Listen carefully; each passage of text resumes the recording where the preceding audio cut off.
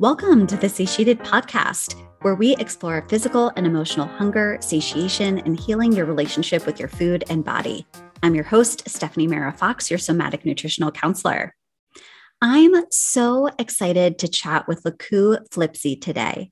Laku is a pleasure eating coach. She helps women struggling with binge eating align with their authentic food rhythm by focusing on feeling good. She is the creator of the pleasure eating process that supports you in resolving the root of why you overeat, emotionally binge, and self-sabotage. She believes when you heal the root, you get to reveal your authentic food rhythm and fall into your authentic weight. So welcome, Laku. Thank you. I'm thrilled to have you. I'm so looking forward to diving into what is this pleasure eating process you've created. And I would love to first start out with, how did you get into this work? Has this been a personal passion, a personal process? What drew you to doing this particular work in the world? Yeah, I love that question. It's definitely very personal to me. As I was studying to be a dietitian in college, I was also struggling hardcore with binge eating. And I could never purge, I could never throw up. So this meant that I was over exercising to purge. And I didn't know anything about disordered eating at the time, or at least my version of it. I knew about anorexia and I didn't think that was me, but that was pretty much it when it came to my awareness of disordered eating. And so I went along in my program knowing all the biochemistry and all the physiology and the anatomy and everything that I was doing to my body, but I couldn't stop and ended up putting on about 40 pounds of weight over the years.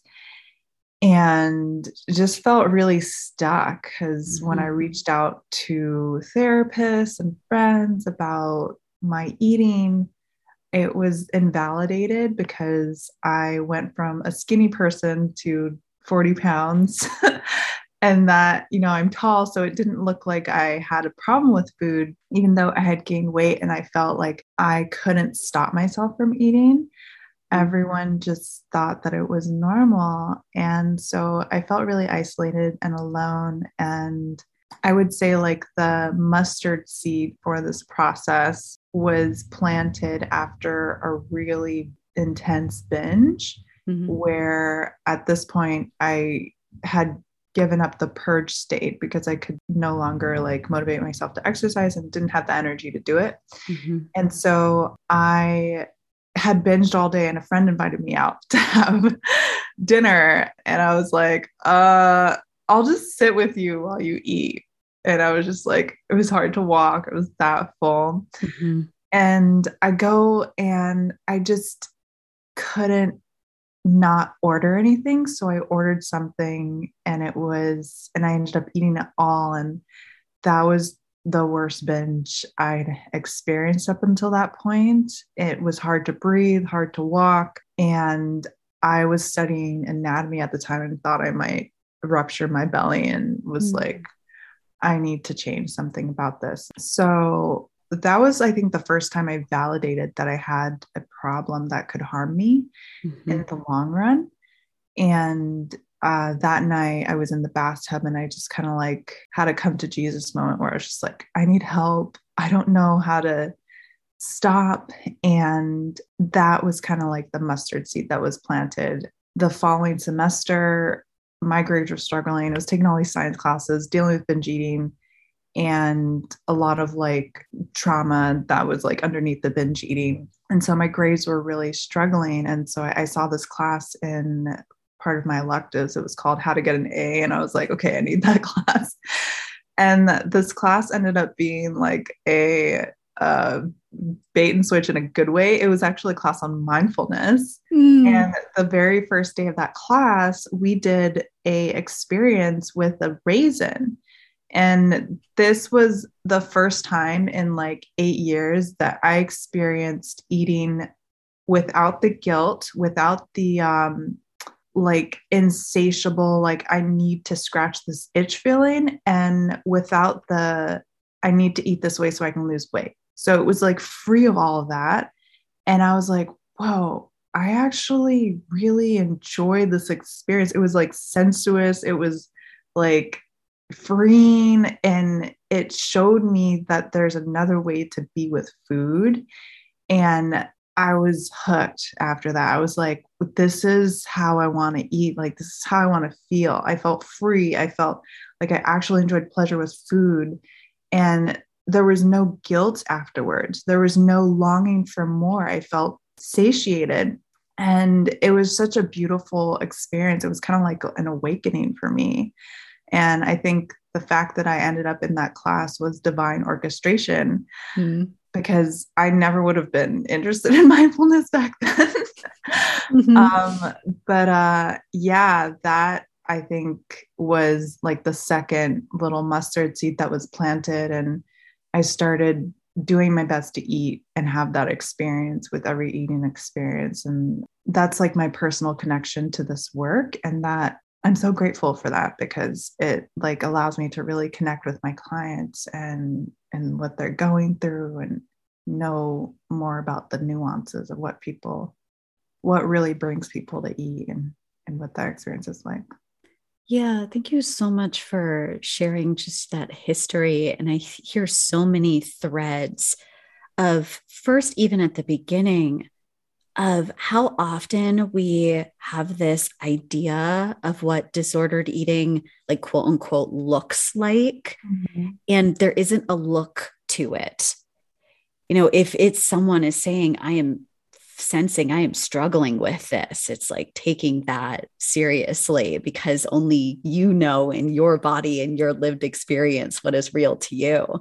Mm-hmm. And also it was interesting that you shared the experience with a raisin, because I had a very similar experience. I think it was also with a raisin. And I was really resonating with that of when you've been utilizing food in this particular way for so long, and then someone offers you this beautiful, mindful eating experience, it just blew my mind. It blew my mind. It blew me right open. Of like, oh my gosh, wow, I forgot or didn't know that there was such a different way for me to be in relationship with food. Yeah. And it's like someone could have told me that, but I would never have believed it back then unless I experienced that. Yeah. So since then, what kind of unfolded after that? And then slowly getting into this creation of this pleasure eating process that you shaped? Yeah. So after that class, I just dove into all things holistic health. And then I ended up coming pretty close to minoring in holistic health, with the exception of like one class that I still need to do. But I just dove into all those courses, and pretty much all of those courses were about healing that relationship to yourself, or at least that's how I took it, because I really needed that medicine. And I think one of the key aspects of the process that I teach is validating yourself, and doing that as a form of self-intimacy, because that was so huge for me. Like, everyone was like, you're fine, you're okay. And so when I finally validated, like, oh, I have a problem, that was so freeing. Even though I was like saying that I had a problem, it was so freeing to finally be like, I know my body enough to know that this isn't okay. So a lot of the women that I work with, they feel really confused about like how they want to eat. And so a lot of the work that we end up doing in the pleasure eating process is self-intimacy, and aligning to like what feels true for your body, not what feels or looks true to diet culture, or what feels or looks true to even anti-diet culture. It's like what feels true for you. And that process is really radical for a lot of people, because as women, we're taught to always seek outside validation. And this process is all about like internal validation, and really cultivating that as a tool for self-intimacy. So this process developed over, so I never knew that, or didn't really have an interest in teaching people how to recover. Like when I recovered, I was just like, oh, I'm going to be a nutritionist, because that's what I went to school for. I didn't know I would specialize in binge eating recovery.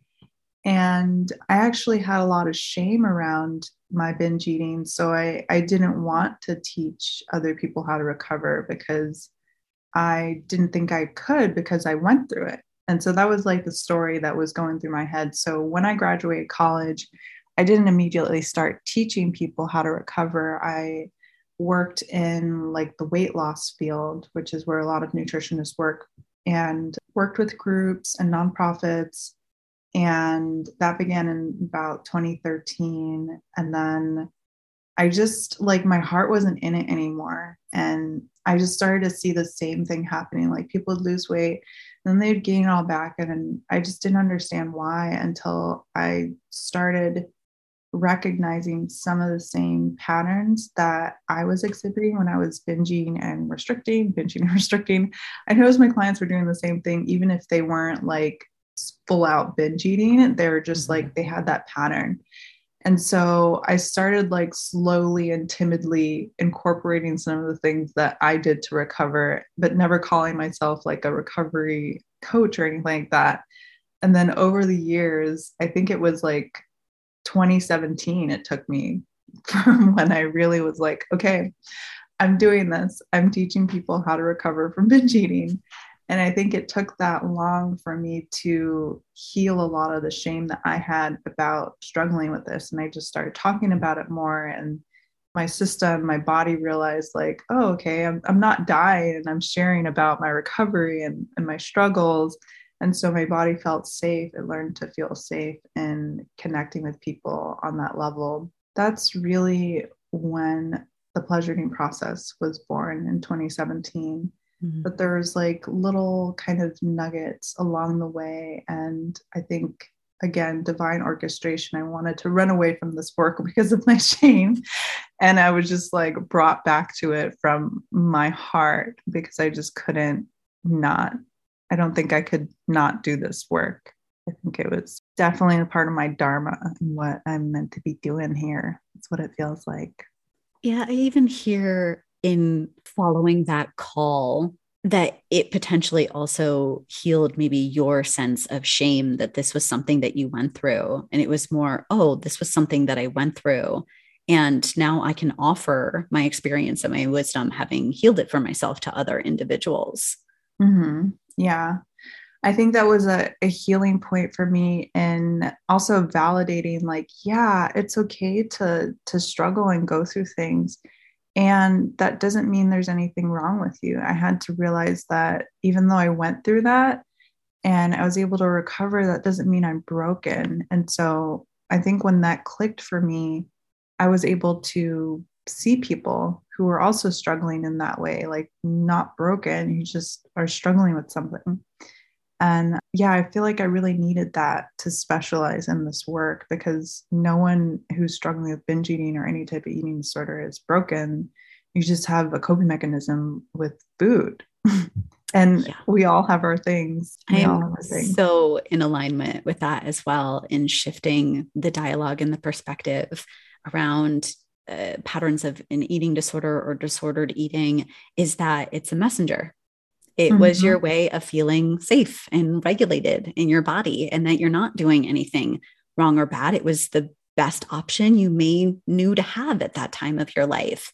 I know that you actually talk a lot about, trauma or even a sense of safety in the body on your Instagram page, which anybody who's listening, highly recommend that they follow you. And, I would love for you to share more about just that connection that you're pointing to, that this is a coping mechanism. Yeah. So I think this is where self-intimacy is so important, because I think we need to be intimate with our body and know like, okay, what actually feels like unsafety in my body? What feels like dysregulation? So a lot of people live in unsafety. And so once they start feeling safe, they kind of do something like eat foods that trigger that unsafety to go back to unsafety. And so for me, I incorporated pleasure into this process because I think we need to be in a state of pleasure in order to feel safe. Like when we're feeling pleasure, it kind of alchemizes our body or whatever we're experiencing to feel more safe. Mm-hmm. And so self-intimacy, being there for yourself, relating to yourself, co-parenting yourself, with like, or co-regulating yourself with nature or with your environment or your breath, like learning all of these different ways to feel genuinely safe and knowing like what that feels like in your body is huge. And then the second piece is like, once you know like that marker for safety in your body, like how much time can you spend there? How often can you come back there during the day? Mm. And how can you like show your body gently that, okay, this is what safety feels like. And it's okay to rest here. It's okay to listen to my body. It's okay to validate that this is safe, that I get to feel like this. And so it's a practice of first like identifying what that feels like in your body. And I like to use a perspective of pleasure. So feeling like the pleasure of drinking like water in a beautiful wine glass and the pleasure of wearing a dress, like really simple things that we do every day that when you really let yourself experience it, like that raisin, like it will elicit where in your body you actually feel safe. Love that. Just even the simple little pleasures that we might experience in the day, like the wind coming through a window or the way the sun hits the floor, of just these tiny little things that if we bypass them, we might miss that was a really regulating, relaxing moment that we could have had just being with the experience that's happening in that present moment. Yeah. And I think like it, comes back to self-validation. Because a lot of times we do bypass these little experiences. A lot of like clients, when they first start working with me and they have these shifts, they're like trying to bypass it. I'm like, wait, nope, we're going to feel that. That's actually huge. And you're training yourself to feel safe.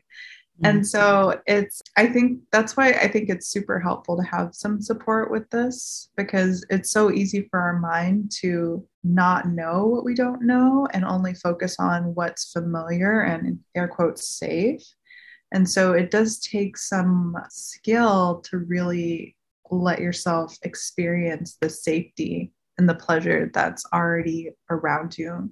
Because like, for people who have experienced a lot of trauma, the world around us, like it can feel unsafe all the time. And so if you can like, as a traumatized person, like really let yourself land in the safety of like simply looking at the sky, like that's so huge and going to shift things with how you relate to food, because then you'll use that less to anchor in safety in your body. Yeah, something I've noticed, and I'm not sure if you've noticed this as well, as you were just talking about noticing what safety feels like in your body, that for a lot of individuals, a lack of safety or feeling unsafe has become the norm, that we don't even know what actually a sense of safety feels like, because especially with so many different layers, a sense of go, go, go, that activation response, the, sympathetic nervous system, like fight or flight response, like that becomes kind of the norm of how we feel, so that when we feel safe and regulated, that might feel more uncomfortable at first. Just you saying when the client wants to bypass it, like, that feels really uncomfortable. That's actually a moment that we need to sit with it to grow in our awareness and our comfort of feeling more regulated and safe in our body. Yeah. And like when a newer client wants to bypass it, it's like, not that they want to, it's just that their mind is like, we're going to do what has historically made you feel safe. And that means not paying attention to things that are actually pleasurable or actually safe. Great reframe. This is why I have the term authentic pleasure and inauthentic pleasure, because inauthentic pleasure would be bypassing like how beautiful the sky is and how that feels in your body.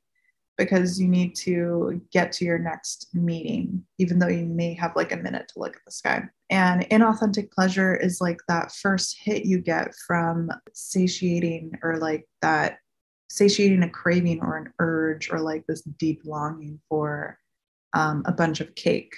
You know, the first couple bites are going to feel like something. Mm-hmm. That's what I call inauthentic pleasure, because afterward you're feeling like unsafe because you just abandon the body, and there's like the feelings that you're avoiding. And then so authentic pleasure, it's like, you know, looking at the sky, because that genuinely lets you feel the safety in your body. And authentic pleasure is like honoring your body's wisdom when it wants to eat certain foods that actually align with you, because that's going to translate like, oh, I'm taking care of me. I'm not abandoning me with food. I'm listening. And so this like relationship begins to form, an intimate relationship with the self, that I have me. And like, even though I may not have been had as a child or as a youth, like I have me now. And so it does wonders for healing relational trauma. I love that distinction of food is going to be pleasurable in the mm-hmm. moment, and just mm-hmm. identifying of just inauthentic pleasure of, okay, but how do you feel an hour, 2 hours later after giving yourself potentially that sense of inauthentic pleasure? Whereas after you might have checked in with the sky an hour, 2 hours later, you might still continue to feel calm and regulated from that experience of authentic pleasure. Yeah. And you're actually building something. You're building a body that can experience pleasure rather than a body that can just recapitulate the same pain. Like binge, feel bad, binge again because you're feeling bad. Mm-hmm. So when we come to food fed, which is eating for authentic pleasure, we're like feeding our soul, our emotions before we come to food. We're actually creating a body that can experience authentic pleasure. You know, clients start feeling like the joy of just like doing normal, simple things, mm-hmm. or just like experiencing an amount of joy that they've never experienced in their life. And I'm just, that's all coming from reaffirming that it's safe to feel pleasure, instead of just like going to the normal route of seeking pleasure only in like a slice of cake or a bag of Dorito chips. Yeah. So I know you teach a lot about this concept of come to food fed. I would love for you to talk more about that concept and what that means.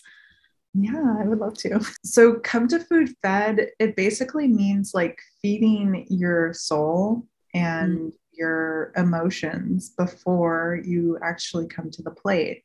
So if you're feeling like an urge to binge, that's a great sign to that there's a longing to come to food fed.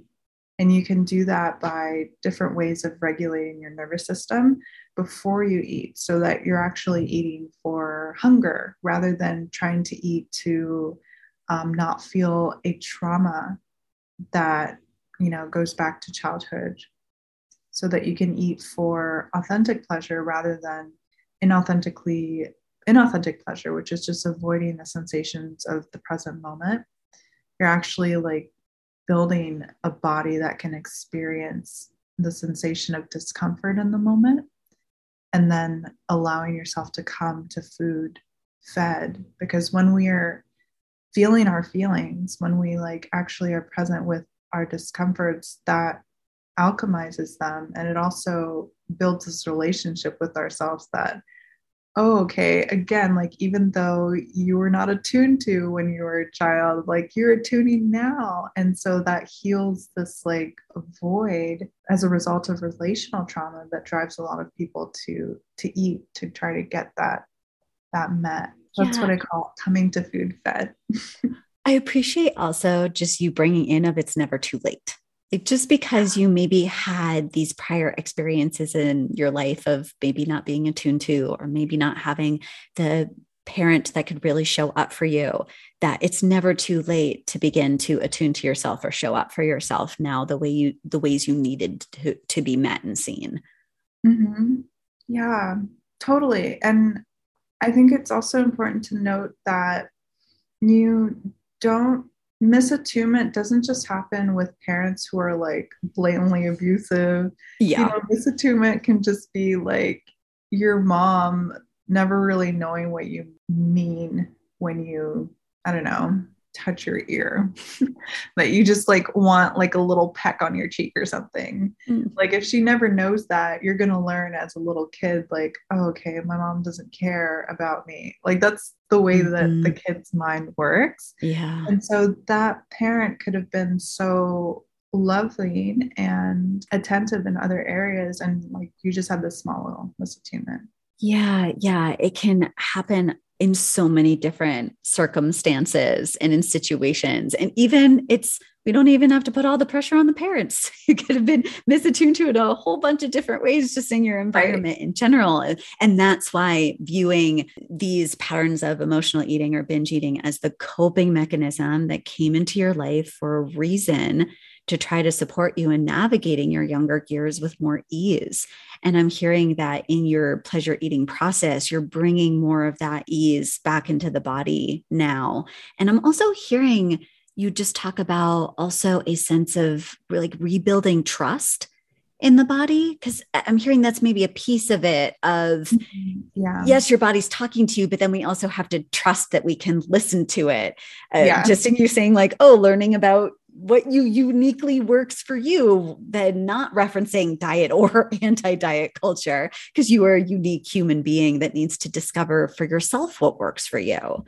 Yeah, trust is a big piece that comes through the process of self-intimacy and validating how you feel in your body with certain foods, how you feel in certain food situations. Yeah. So when you say self-intimacy, I'm curious what that means in context of the pleasure eating process, and how does that get cultivated? How do we enhance self-intimacy? Yeah. So I think a lot of people off the bat think that I'm talking about like self-pleasure, and like that can totally be a part of it for you. Yeah.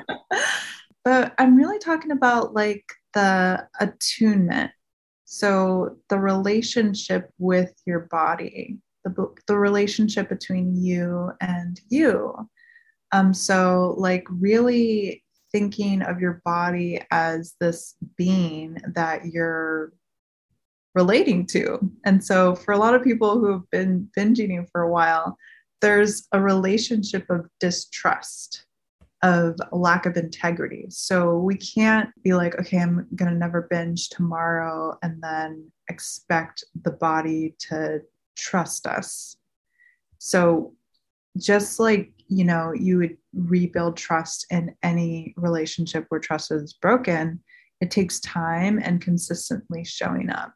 And so the way that I teach self-intimacy is simply relationship with the body. So feeling the body, understanding the body's needs, validating how you feel, and moving away from judgment and into a place of compassion without complacency. Because I think a lot of people will think that they're being compassionate, but it's complacency, because they wouldn't do that for a friend. They wouldn't be like, I'm being compassionate, so I'm going to have like all this cake, but you wouldn't like really tell your friend to do that. So there's a difference between compassion and complacency, and it's meeting yourself like where you are at.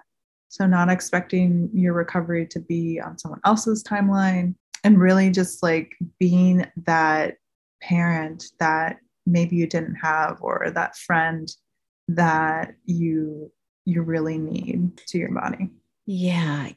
Just it's a process, especially when that sense of self-intimacy or self-trust can get broken at such a young age. It is such a process of showing up for yourself over and over and over again, for the body to sense, oh, you're going to keep showing up for me. Like I can trust now that you're not going to pop out. You're not going to self-abandon. I'm And wondering. even if you do, there's trust that you'll come back to yourself. Yeah. That even if that happens, that you have more of that body awareness online to know when you're popping out of yourself, to know when to come back, because that's going to happen sometimes. Yeah. Yeah. So I'm wondering, when someone is at the very beginning of this journey, they are just like you said, there was a moment where you identified, oh, there's something I need to address here. And if someone's like listening to this, realizing, oh, okay, I've been in patterns of emotional eating or binge eating for quite a while, and this may be something that I'm ready to address now. Where does someone start? What is that first baby step that someone you sense could start to explore to step into this new relationship with their food and body that we're talking about?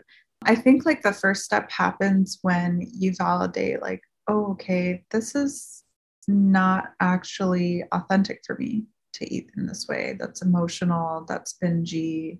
I think that's the first step, because when you claim that, when you state that, I think things start lining up for you automatically. Like there becomes a different awareness. It's like you start knowing what you didn't know previously, when you're like, oh, this is just the way I eat. This is just the way my family eats. This is just the way things are. When you no longer are claiming that this is just the way things are, that this is, oh, okay, this is the result of emotions, or maybe the result of trauma, like that automatically shifts the perspective and the awareness around the way that we eat. And my hope is that people, once they're aware, don't start shaming themselves for having traumas or for emotional eating, because, like you said a couple times really beautifully, it is a coping mechanism. It's a way of feeling regulated. And so knowing that you're just trying to do what's best for you, just trying to feel regulated, that in itself is such a beautiful relational opening to your body, because you're going from a place of just like not misattunement, which is like, oh, this is just the way things are, to like, oh, okay, I see you, body. Like this is, we're trying to do our best here, and I'm not going to blame you for this. Like that's already starting to heal your relationship with your body. I love that. I just hear so much self-compassion in that it might even start with naming that you're feeling shame, like naming that you are judging yourself for what you're doing, and just even having that awareness of, what, this pattern is playing out for a reason. And actually, what if I shifted, not necessarily even the pattern at first, but how I'm showing up for myself in my food patterns? Yeah. Shifting the way you show up for yourself. Yeah, exactly. It's actually okay that I am engaging in this food behavior. It is not a problem. And also not even seeing it as something that needs to be fixed. Yeah. I think that's already just healing so much, and just realizing like you don't need to be fixed. You're just having an experience of trying to use food to regulate. Yeah. I find that we really need to normalize that just in our world a little bit more, that if we got to see emotional eating or binge eating as actually not the thing that is the problem, it's actually these deeper things that you're pointing to, of this dysregulation, this lack of attunement, this sense of not feeling safe in the body. And when we start shifting the focus away from that, the eating behavior is the problem, that we get to actually address the root, like you, right. When you talk about like the pleasure eating process, getting to that root of like, why is this happening to begin with? That's where that deeper healing can occur, of this food behavior actually may continue to play out as we explore these other things. And then something might shift in the food behavior as we address the root cause. Yeah. I think a lot of people are maybe confused about the root. Like they'll identify like, with like, okay, I'm an emotional eater, and just be like, okay, the root's emotions. Okay, but we really need to understand that the relationship to those emotions is the root there, which is why, what you're saying earlier about just like relating to the act of binge eating differently is so powerful, because that to me is really what perpetuates binge eating. It's the relationship to the body, like having this kind of animosity towards the body is really what allows us to keep abandoning it over and over again. Yeah, getting really curious about the reaction, not even necessarily continuing to focus on the symptom. That even, okay, if we say the issue is how I'm relating with my emotions, there's even potentially another root underneath that of, well, where did you learn how to relate with your emotions in that way that they feel unsafe? Was that what was role modeled to you? Is that what you were taught? Were you told really at a young age that emotions weren't something to feel or were even safe to express and feel in your home environment? So there's like so many layers. Yeah, there really is. And I think like it's kind of like you can keep going as far as you want to go with this work. But honestly don't think we need to go. I think is when you notice like your relationship with how you're relating to your body, like it can be helpful to know like, okay, I was modeled this by my parents, and it's not necessary for everyone, because some people, they can't recall like what was modeled, or they're like, this is completely different than what was modeled. And they may feel invalidated by needing to have like a source. The thing is, if it's happening here, if it's happening now, it doesn't always have to be validated by your childhood experiences. What I realized, a lot of it is, but that's not the case for everyone. And so I think the thing that might be consistent is that relationship to self. And that's the root that I really love focusing on in my work. Yeah, I so appreciate you bringing that in, that sometimes we can identify it. And for some people, that may feel supportive.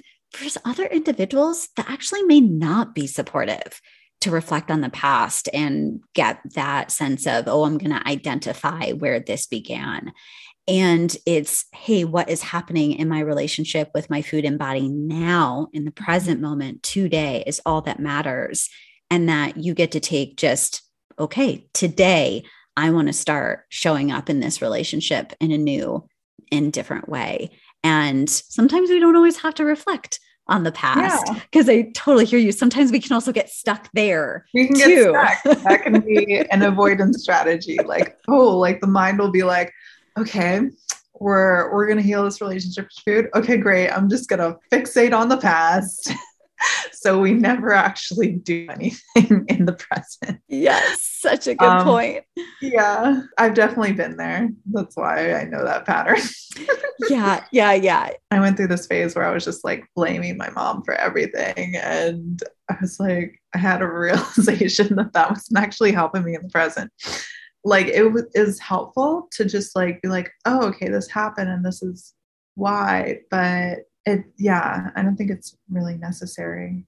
Yeah. Sometimes it's, I actually have to let the past be what it was so that I start attuning to myself now and the person that I am now and what I need now to be able to move forward. Mm-hmm. Yeah. Yeah. And I get it. I was there too. So I completely understand what you're talking about. It's so like seductive to just be like, all my problems are my parents' fault. Right. It's, it's this thing that happened or it's that thing that happened or that thing that happened. Yes. And we can stay stuck. Also focusing on, I am this way because of this. And at some point, I even found both for myself and those that I work with that a piece of just forgiveness, and not necessarily, forgiveness can be complicated, not necessarily forgiving potentially a behavior that might have even felt unforgivable, but saying this happened, like kind of an acceptance of your past of, okay, this is this was my groundwork. This is what I'm working with. This was my blueprint. But blueprints can change and you can create a different house on top of that groundwork. You get to decide what you want to build for yourself in your relationship with your food and body now. Absolutely. Yeah. So I'm wondering, where can individuals learn more about this pleasure eating process? Because it's just fascinating, everything that you're sharing. And I really hear that it's supporting individuals in coming into relationship with themselves and their body and who they are now to be able to create the kind of even life they want to step into in relationship with their food and their body. Yeah. I love that you brought in the life piece, because a lot of people experience so many shifts in their life because that can impact, how we're living life. It kind of impacts how we experience regulation in response to past traumas. So people can find me on Instagram at LaCouFlipsy and also on Facebook at The Pleasure Eating Process, and by email, lacou@enlightenedmunch.com. Yeah. Thank you so much for just coming on here today and sharing your wisdom. I really hear you doing such powerful work in the world, and even just bringing in that piece of life of, I have found that too, of when we start, it's a little bit of both. When we start kind of healing our relationship with food, it can shift things in our life. And when we start getting curious about how we want to be in our life, it can start shifting our relationship with food. Yeah, that's beautiful. Yeah. So thank you so much again for being here and sharing your wisdom.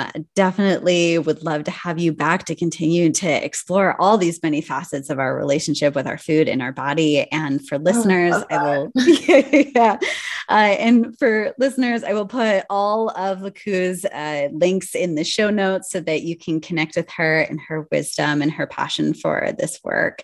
And just thank you so much for tuning in today, and looking forward to connecting with you all soon. Bye.